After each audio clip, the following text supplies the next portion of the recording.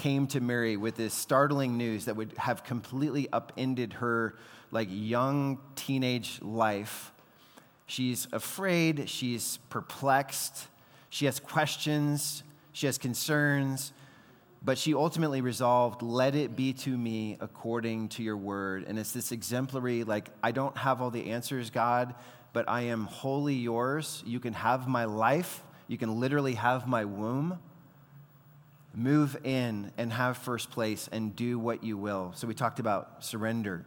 Now, Joseph, as we just read, also kind of exemplifies surrender, but we want to look at a different key word this morning, and that is the word integrity. And in fact, I think the theme of this text that we just read, this short text, is that faithful waiting means living a life of integrity. So by way of background, if you were to kind of take what you know from last week, and if you weren't here, again, I just kind of share with you, Virgin Mary betrothed to be officially married to Joseph.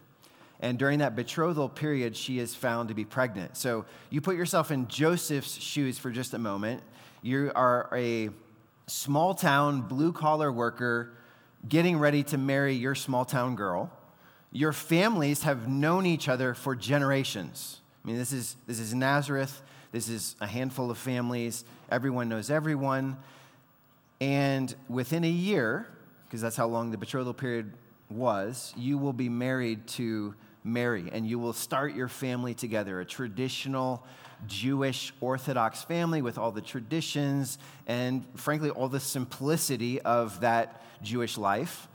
But while you're literally off building a home for her, she gets pregnant, and you both know it's not your baby. So both of them, and this includes Joseph, are devastated, are humiliated.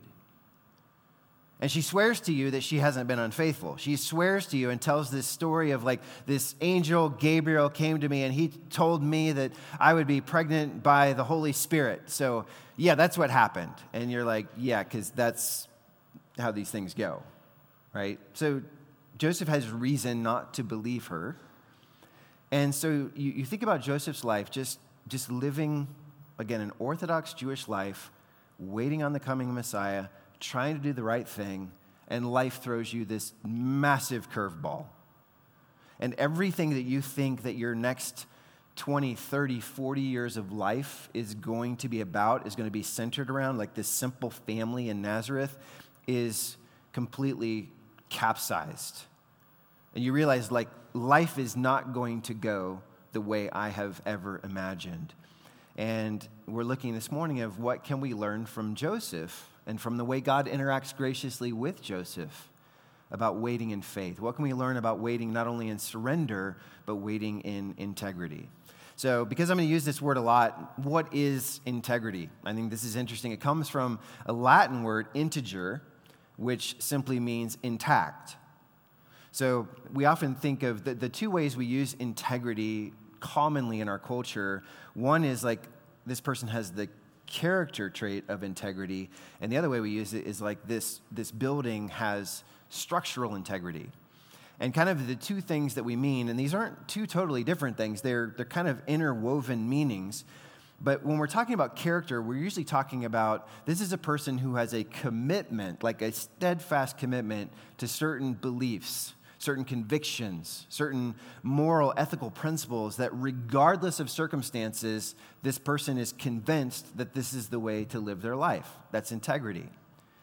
A second meaning is simply the quality of being whole, intact, or undivided. So, like I mentioned, construction. So this building is held up by these 1, 2, 3, 4, 5, 6 main steel beams, columns. You sit there and you never think about this, but the idea of structural integrity is that those beams are essentially the same all the way through. And now they actually have in construction where they can X-ray beams, and they have different ways of looking at the internal molecular atomic structure of beams to make sure, is this the same thing all the way through and doesn't have a weak spot so that under load it deforms and the building collapses. So you can apply that to character of like under load. You think of like heavy, trying, difficult, painful circumstances. That's putting your life under load, but because there's no internal inconsistency or internal weakness that you've allowed to just foster and develop and just hang out in your life, under load, your life does not deform and collapse. So as we look at a person of integrity, which Joseph was, I'll give you a couple things here. It means you're guided by the same moral principles at all times. It means you're the same person privately as you are publicly. There's not this two different people and like which of you am I dealing with? Am I dealing with the public persona of you, the reputation of you, or am I dealing with the character? A person of integrity, your reputation and your character are the same thing. Or it's like you do the right thing whether it's easy or not. That's a person of integrity. So a lot of times you just go on day to day and it's easy to do the right thing. Other times there's eyes on you, there's pressure on you, there's cultural conformity that's going on, and it's hard to do the right thing. But this is the picture of a person with integrity. And again, we're looking at this idea that faithful waiting means living a life of integrity or an integrated life. We'll use that term today in therapy, in counseling. All right, back to Joseph. So Joseph, you got this background now. Joseph, small town, blue-collar guy, he's carpenter, finds out his small-town girl is pregnant before they've come together. So again, whatever else he knows this is not my baby. And you understand, especially in that culture, no one would have batted an eye if Joseph had just bailed at that point and said, I'm not doing this. I'm not standing up with Mary for whatever's happened, whether her story's true, which no one believes, or not. He's hurt. As I said, he's devastated and humiliated, and he has an easy way out because his culture widely allowed for, if there's unfaithfulness during the betrothal period or even during the marriage, the innocent party can leave the marriage through divorce, and the guilty party will bear the blame and bear the shame on their own, okay? So I think the first thing that we need to note about Joseph as he's waiting for Messiah is even before the angel speaks to him, notice this, even before the angel speaks to him, he is acting mercifully toward Mary. Verse 19, Joseph, being a just man and unwilling to put her to shame, resolved to divorce her quietly. And here's your first principle of integrity. Waiting on the Lord with integrity means being just and merciful, even toward those who hurt you. That is a life of integrity. As you're waiting on God and you are hurt, to say, I will treat you justly, righteously, and kindly, even though you've hurt me. So let's look at both sides of that. Just is the word that's used here as the author is describing Joseph's character, says he is a just man. In other words, he's righteous, he's upright. His life conforms to the standard of God's law. And as I said a moment ago, under Jewish law, like the Torah, the law of Moses, a person did not have to remain married to an unfaithful spouse. The Jews recognized from God that adultery broke the sanctity of the marriage covenant. And again, the innocent party was free to divorce and move on. That was not unjust. That was not unrighteous. That was not wrong. I think it is important to notice that Scripture doesn't paint Joseph as the bad guy. It's not like, whoa, you wanted out? Let's talk about that. It's just like, well, of course he wanted out, and there was nothing wrong with that. He's not breaking God's law. He's not being vindictive. Scripture actually goes out of the way to add this word just in describing him as a man and kind of defends him and says his actions are in conformity to the moral law of God. He's a good guy. And that's an important point that I don't want to just gloss over, that while Joseph is waiting on Messiah to come, he submitted his life to the authority of God's word. He lived justly. He respected the law of God even when he was hurt. And I want us to think about us, that very often at this Advent season, we love to talk about this idea of living in the in-between time. Some of you have heard that term. What the in-between time means is like Jesus has already come in the first Advent, but we still look forward to Jesus coming again in the second advent, comes to be a judge of the world, to set all things right. And we're in this in-between time. So we look back to the first coming of Christ. We look forward to the second coming of Christ. And another term we use often is we have this already not yet theology. It's like it's already started. We already have a clear picture of what God is doing, has done, will do, but it has not yet taken its full and final form. And I'm just simply thinking, so if God has come and we look back and God came and he gave us his word, and we're living in this in-between time waiting for him to come back as a righteous judge, then one of the simple and obvious ways that we live with integrity in this in-between time is like, if you gave me your word, I want to respect your word. I want to love your law, as David said. I want to be a person of justice, a person of righteousness. You say, well, what if someone hurts me deeply? Like I'm supposed to just hold it all together and submit to what God says about that? And yes. Well, what if obeying God over a long period of time doesn't seem to be making a difference? Like anybody who ever feel that way? Like I just thought, like on the whole, it would make a big difference in my life if I was submitting my life to the law of God, to the word of God. And I've been doing that for a long time. And life's still really hard. Doesn't seem to be making a difference. Well, do justly. Well, what about cultural shifts? What if people say, like, his life conforms to Scripture, which is traditional and closed-minded and outdated, and we all know better than that now? And I always hear this expression, like, can you believe someone believes this in 2022? Like as if God's opinion changed between 2022 and 2021, or 2022 and 1022, or 22. So the idea is knowing God's law that he's given us in this first coming, knowing the person of Christ that he's given us in this first coming, and saying a life of integrity is living consistently with what God has revealed until he comes again. And that's the just side of this. But look also at the kindness, the mercy side of this. Because it would have been very easy and very natural for Joseph to be vindictive, especially it's not just, like ancient Jewish culture was not just traditional, it was patriarchal. Like it was run by the heads of houses, the men, okay? So again, he could have done all kinds of things. Essentially, the ancient example of, or the ancient version of like plastering Mary's name all over the evening news, he could have done that. He could have gotten his own revenge, like you hurt me, I hurt you. But again, look at verse 19, which uses a word here that literally means he refused to publicly shame Mary. Like she's pregnant, she has a child growing in her womb. What she's done will become clear enough, soon enough, to the people closest to her. And Joseph is just like, his attitude is like, it is not my place to go and deliberately shame her with the consequences of her actions. And then it goes on to say he was planning to divorce her quietly, which is a word literally secretly. Like not making a big deal about it, not just rolling it out there for all the people of like, you see that she did the bad and I'm cool, Rabbi, like you put the stamp of approval on my life. It's just like he's going to do this as quietly as possible in kindness and mercy.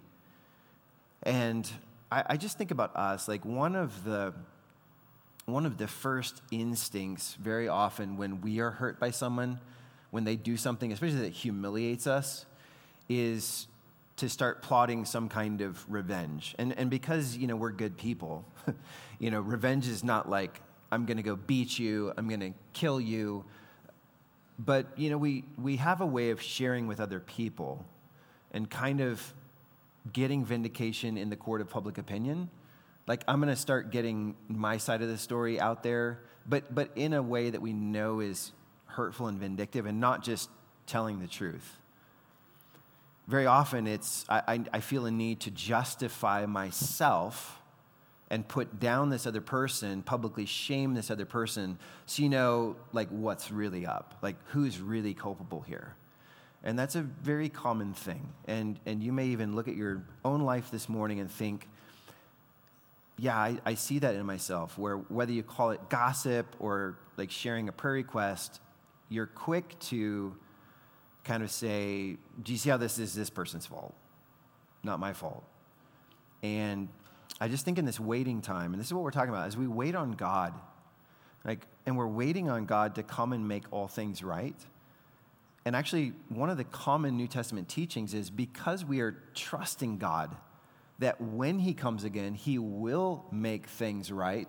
Therefore, like right now, today, in real time, I don't have to get even. I don't have to be vindictive. I can live with a heart of kindness and love for enemies and not seek vindication, like personally getting my hands dirty or my tongue dirty, but just saying, I actually do trust with a heart of integrity that God is going to make this right, and I'm leaving it with him. So that's this idea of waiting on the Lord with integrity means being just and kind, or just and merciful, even toward those who hurt you. Principle number 2, going on with the story chronologically here, waiting on the Lord with integrity means letting new information change your mind. And that's so important. I think it's important because people often confuse like spiritual or moral integrity with stubbornness. Okay, there really is a difference between being steadfast, faithful to biblical beliefs and convictions, and being willfully ignorant. There's a big difference between those things. Now, 20 and 21, going on. As he considered these things, so he's mulling over, how do I do this with Mary in a way that's fair, that's right, that's good, but doesn't unintentionally bring more shame to her? So that's what he's considering. Behold, an angel of the Lord appeared to him in a dream, saying, Joseph, son of David, do not fear to take Mary as your wife, for that which is conceived in her is from the Holy Spirit. She will bear a son, and you shall call his name Jesus, for he will save his people from their sins. You'll notice what Joseph did when he woke up from that night's sleep is different than what he intended to do when he went to bed. Why? Because God gave him more information as he slept, and he listened to the word of the Lord. Now, imagine if Joseph had just kind of wrestled internally and been like, nope, my mind's made up. Mary's an adulterer. She did this thing. She humiliated me in my small town. Like all my blue-collar friends, like the electrician over here and the plumber over here, they're all making fun of me. And like, I'm not dealing with this. Well, that would have been ignorant. And that would not have been a life of integrity to just say, no, my mind's made up. You know, people still say today, like Christians say today, I haven't changed my mind in 10 years, and I'm not about to. Ever hear stuff like that? Like around the Thanksgiving table, holidays, like someone's like, I haven't changed my mind in 20 years, in 50 years. And again, is that a reflection of a heart of integrity, or is that a reflection of a heart of stubbornness? I often tell people something like this, like even as we wrestle with cultural issues that the Bible addresses, I think pretty clearly. But I'll say something like this. This is what I believe with great conviction right now, but I reserve the right to change my mind. And some of you have heard that. I'll say, I reserve the right to change my mind. I've believed things. I've even preached things. Some of you have been around long enough, like you've heard me preach things, and I have to come back and be like, hey, someone graciously pulled me aside and like showed me additional scriptures that I wasn't aware of or that I didn't understand that way. And I've got to come back and say, I was actually wrong, or I at least now have a fuller view, a clearer view of what the scripture actually teaches. And my question is your loyalty to your own opinions and even convictions rather than being to the Word of God? Because if your loyalty, our society, everyone's loyal to their own opinions, their own perspectives, their own priorities. That's why you're fair game, all of you, for this thing, confirmation bias, because you hear new information, and what we do with confirmation bias is we're listening for stuff that confirms what we already believed. So it's not changing our minds. And if it confronts what we already believe, we do like a handful of things. We just explain it away. We're like, that's not what it really says. Or we ignore it. Like, no, la, la, la, la, la, like, I don't see that, I don't hear that. Or we force it to fit pre-existing paradigms rather than saying, my ideas aren't big enough. And by the way, as we talk about this is really relevant. The religious leaders of Jesus' day, like their version of pastors, like rabbis and scribes and lawyers who were lawyers of the Torah, not lawyers like litigation. Their paradigm, their understanding of what it was going to look like when the Messiah came was not big enough. It was broken in a number of ways. And it's easy for us, or relatively easy for us, to go back now in hindsight and look at verses like the one that's quoted here, Isaiah 7:14. This is to fulfill the prophecy that was spoken. Behold, a virgin shall conceive and bring forth a son. You shall call his name Emmanuel. So everybody looks back now and they're like, duh, a virgin will conceive and bear a son. You call his name Emmanuel, God with us. So everyone, like Mary gets pregnant, it's the virgin, and it's like, well, no, back then, the word virgin in Isaiah, Yalma, is just a young woman. And no one batted an eye about that and thought, oh, there's going to be this miraculous conception of a virgin. It was the common word for a young girl, a young woman. And there's like, okay, a young woman's going to bear the Messiah someday. But in hindsight, as they start putting it together, they're like, I've got new information. I've got to start changing the way I think about the coming of Messiah and who he's going to be and what his priorities are going to be and what his kingdom program is going to be, and change my mind. And my plea here is that as we wait for the Lord's second return, that we, instead of being proud, stubborn Christians, that we be humble, teachable Christians who are like, as the Lord gives me new information, I want to be open to the right kind of change. And this is a balancing principle, as I say, the right kind of change. So if you're changing just for the sake of change, you're like, I believe this for long enough. What's something new I could believe? And you're just kind of like trying to find yourself. And we know people like this. Like, you're trying to find your identity and who am I? And I'll try this version of me. You're like, that's not working. I'll try this version of me. And that doesn't work. I'll try this version. And I see friends doing this. That's not healthy change. Certainly change to simply be acceptable to and relevant to the world that hates God and that doesn't really love their fellow man, their fellow woman, is not the right kind of change. But if our real loyalty is to Christ and to his word, and we continue to read it and study it and meditate on it and do so in groups of people who bring new insights that you're like, I never thought about that. Right? I never saw that this text over here is kind of pushing back on something I've held as a pretty firm conviction for a while. I should look into this more. I'm saying living a life of integrity as we wait on the Lord is actually a person of integrity. It's not that they never change their mind, it's that they do change their mind under the right circumstances. So that's what you see Joseph doing. And there are actually questions in your community group, questions for this week about, like, what if Joseph had just been like one of those stubborn people, like, nope, my mind's made up. The story would have been very different for him. So waiting on the Lord means being open to change. Waiting on the Lord, number 3, waiting on the Lord with integrity means choosing faith over feelings. Okay, so now Joseph knows an angel of the Lord has spoken to me in this dream. The angel, like God's messenger, has confirmed what Mary has been telling me, that this is a supernatural conception. This is the Holy Spirit's, like, child, in a sense. I mean, it's the eternal Son of God. It's the Savior of the world. But even as Joseph hears truth, he's not a robot. He has this whole range of human emotions. And certainly before that angel comes, there's a tremendous amount of shame that comes when you're cheated on. Because people look at you and they're like, what's wrong with you that this person did this? People look at you like you're not good enough.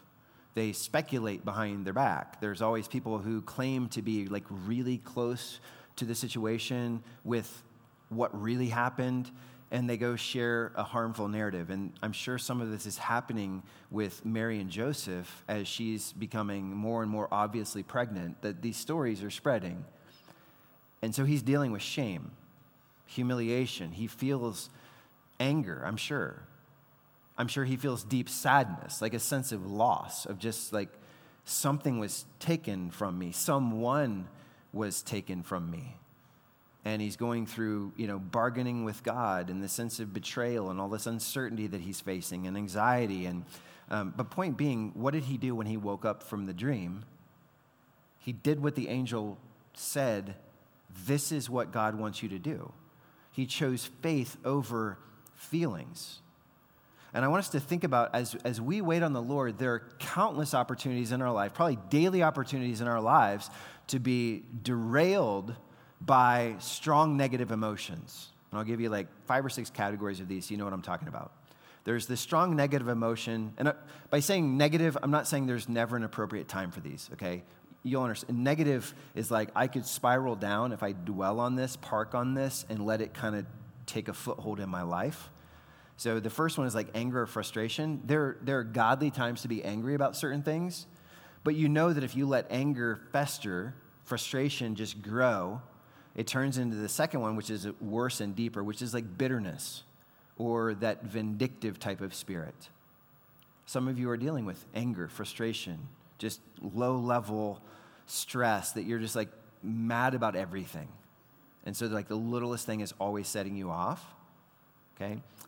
How about the range of emotions that's around doubt or fear or anxiety? Like there's a lot of things I can't control and I'm anxious about many things. And what about sadness or depression, despondency? In depression, despondency, they're deeper. It's like it's something that's not going away. Sadness is like more the quick reaction, but it's like I'm parked here now and it seems like all things are negative. There are negative emotions of shame and insecurity. There are negative emotions of disgust and contempt. But again, my high-level question is, do you see almost daily opportunities for some of those negative feelings, emotions, psychological processes to pull you down and to be stronger to you than your faith and actually prevent you from trusting God because you're so mad or you're so anxious or you're so despondent? And that's one that, like, from time to time, I personally have to deal with where it's like, okay, this sadness is now this low-level thing that's just like seeing the dark side of everything or the bad side or the downside. And it's like, and my family has to deal with this. It's like, well, yeah, that'd probably be amazing, but, some really terrible things could also happen, And I'm not talking about just the wisdom of, like, considering, like, the worst thing that can happen. But it's just like an attitude. And like when I get to that place, as some of you get to that place of like depression or despondency, it's just like, I just want to lay in bed and just kind of check out and just be sad. And it's like, don't try to cheer me up. Don't give me a verse. No, I don't want to go hang out with friends. It's just like, I just want to be in this place right now. Can't you just appreciate that I want to be in this place? And that's something that for me could come between, or does sometimes come between, trusting and obeying God. It's like, am I doing right now what God wants me to do? No, because I'm down. And, we counsel others that are dealing with depression too. And part of what you have to do in depression is like, okay, what do I need to do? What do I need to do? Because I need to do what I need to do, or I'm going to fall further behind and I'm going to feel even more depressed and more anxious because I'm getting further behind because I'm not doing this thing. And you got to put you in here. All I'm saying is, as we look at the example of Joseph, and he's dealing with this whole range of emotions, he's like, okay, the angel said to do this. Is this more plausible that Mary is pregnant by the Holy Spirit and is going to bear the Messiah? Or is it more likely she's been unfaithful and it's a story and I ate, I don't know. I guess they don't eat tacos. But I ate too much of something last night and I'm having a dream and it's like I'm hearing what I want to hear, but he knows it's from God. And so he's like, okay, faith has to trump what I feel right now, and I want to follow God in hope that he's right. And that brings us to this last of 4 principles, that waiting on the Lord with integrity means doing the next right thing in hope. And I think that in hope is important because this is not a Nike thing of like, just do it. That can turn very moralistic very fast of just do it. Although God is rarely displeased with your obedience, even when you're like, I don't feel it. But you're like, but God, I don't feel it, but I'm going to do it because I think it honors you. You can do a lot of the Christian life that way, and that's not moralism, that's obedience. Obeying God when you don't feel like obeying him is not moralism, it's obedience. Like, we want our kids to be like, well, I don't feel like it. And it's like, but are you going to do the thing? And they're like, yeah, I'm going to do the thing. But let's look at this. Waiting on the Lord with integrity means doing the next right thing in hope. So just by way of review, verses 20 and 21, what instructions had the angel given? And two things jump out to me.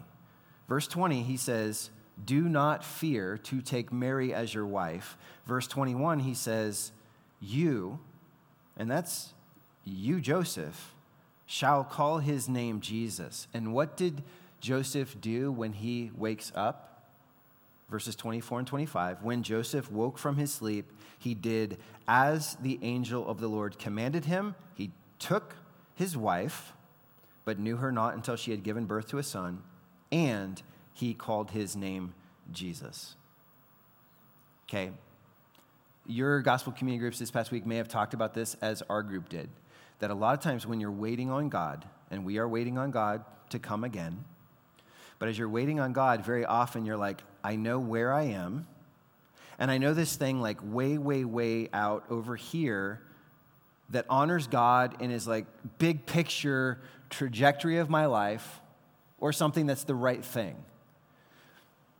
But if you're like me, what I want is I want to be able to open the Bible and find like 1,000 sequential chronological steps that make perfect sense to me of like, here's where you are, here's where I'm going to take you, and being like, okay, I got it all figured out. And I'm sure there's a sense in which Joseph's like, okay, wait, hold on. And you see those dreams where it's like you get to interact with the angel and ask lots of questions, and it doesn't seem like there's no word of Joseph recorded in Scripture. Not a single word. So it's like the angel says a couple big things, just drops this bomb, and then it's like gone, and he's like, can you come back? I got questions. Like, whew, okay. So it's to sit there and say, okay, if I believe this is a word from the Lord, what is the next right thing to do? I'm going to talk to that attorney and say, we're pulling back the divorce docs. That's not going to happen. I'm going to marry her. Okay? Then, like this idea of like not knowing her during this next period of time. So then they're now actually married, but he's like honoring the sanctity and the codes that the Jews had. And he's like, okay, I won't sleep with her. Then the baby comes, and in obedience, he's like, his name is Jesus. His name is Yeshua. Yahweh is salvation. And even though he only knew two big picture things to do and a lot of questions, like, how do you raise a baby that's the son of God? I need some help down here. First-time father, so it's already hard enough, but he's God, so I'm going to mess up, and he's not, and it's going to be really tricky in 1,000 ways. And it's fair to have all those questions of like, what are all these stuff? What's all the intervening stuff? But I'm just saying, as we wait, our lives are more parallel to Joseph's in the sense that, like, we know where we are in a sense. We know a big thing that honors God, and we don't know all the details. We don't know all the steps. And I think a beautiful thing that he does is just like from a heart of integrity, as an integrated person, he's just like, I know the next right thing is for me to take back the divorce, like don't go through with it, to marry her, and to start figuring out what it looks like to do this life together. Messy, scary, but a life of integrity. So where do you have a situation where you're like, I don't get it, God, and you've been disruptive, as we talked about last week. You are this intimate, disruptive, personal presence in my life. And I know big things that honor you, then do those big things. God loves you. He's not withholding enough information for you to do the next right thing. And I've always loved like that verse in the Psalms. It's like, thy word is a lamp to my feet and a light to my path. And the picture is, in ancient Jewish culture, they didn't have like million candle watt LED lights that they're like, yeah, what's up? I can see like way out into the dark. They had like these little things that like they would wear candles on their shoes sometimes and like walk. And as they take a step, you can see enough to take the next step and then the next step. But they couldn't see way out here. And that's scary. And that involves trust. And that involves hoping in God. But I believe on the authority of Scripture, God will always give you enough information to love him and to love others and to take that next right step. And I say in hope, because God's not sitting there like ready to just bash you and be like, how could you miss it? It was so obvious. I think so often he doesn't have like the one right thing for you to do and you're going to get it wrong. He's just like, good, you took the opportunity that was before you. You did something that expressed love for me and love for your neighbor. Way to go. Now do the next right thing and the next right thing. And by the way, I want to close with this. The time will come in Joseph's life when doing the next right thing meant uprooting his family while Mary's basically in the throes of labor and going on a many-mile journey to Bethlehem because his political governing authority said, you have to go to your city of ancestry and register. And he could have been like, well, I don't want to. It's the government, like, rage against the government. Like, I've got the Messiah in my wife's womb. We'll take that, and like he's going to be here to. But he's like, no, being a person of integrity is like, I want to submit to the authority that God's put in my life. So I know that, like submitting to the authority that God's put in my life when it's not forcing me to directly disobey is a thing that honors God. So I'm going to do that even though this is not a good time for us. So that lands him in Bethlehem, completely probably unbeknownst to him, fulfilling a prophecy like Micah 5:2. Like he has no idea. But in the big picture, doing the next right thing, God's like, now step back and look at the picture. Do you see that I was doing something way bigger than you could have ever imagined? And I called you to walk in faith, and I called you to walk in hope. I called you to walk in integrity, and because you did, not perfectly, but because you did with a repentant, faithful heart, I worked through you to bring glory to my son Jesus at Christmas. I worked through you to bring the light of the world, to bring joy to countless numbers of people. And my hope and trust in God is that he wants to do the same for us, that as we wait on him in faith, in hope, in integrity, we can both glorify God and bring joy to countless other people through just letting our lives tell a story that sometimes we're not even aware like what all that story is being told, but God is doing it to be glorified. So wait on the Lord with integrity. Let's pray.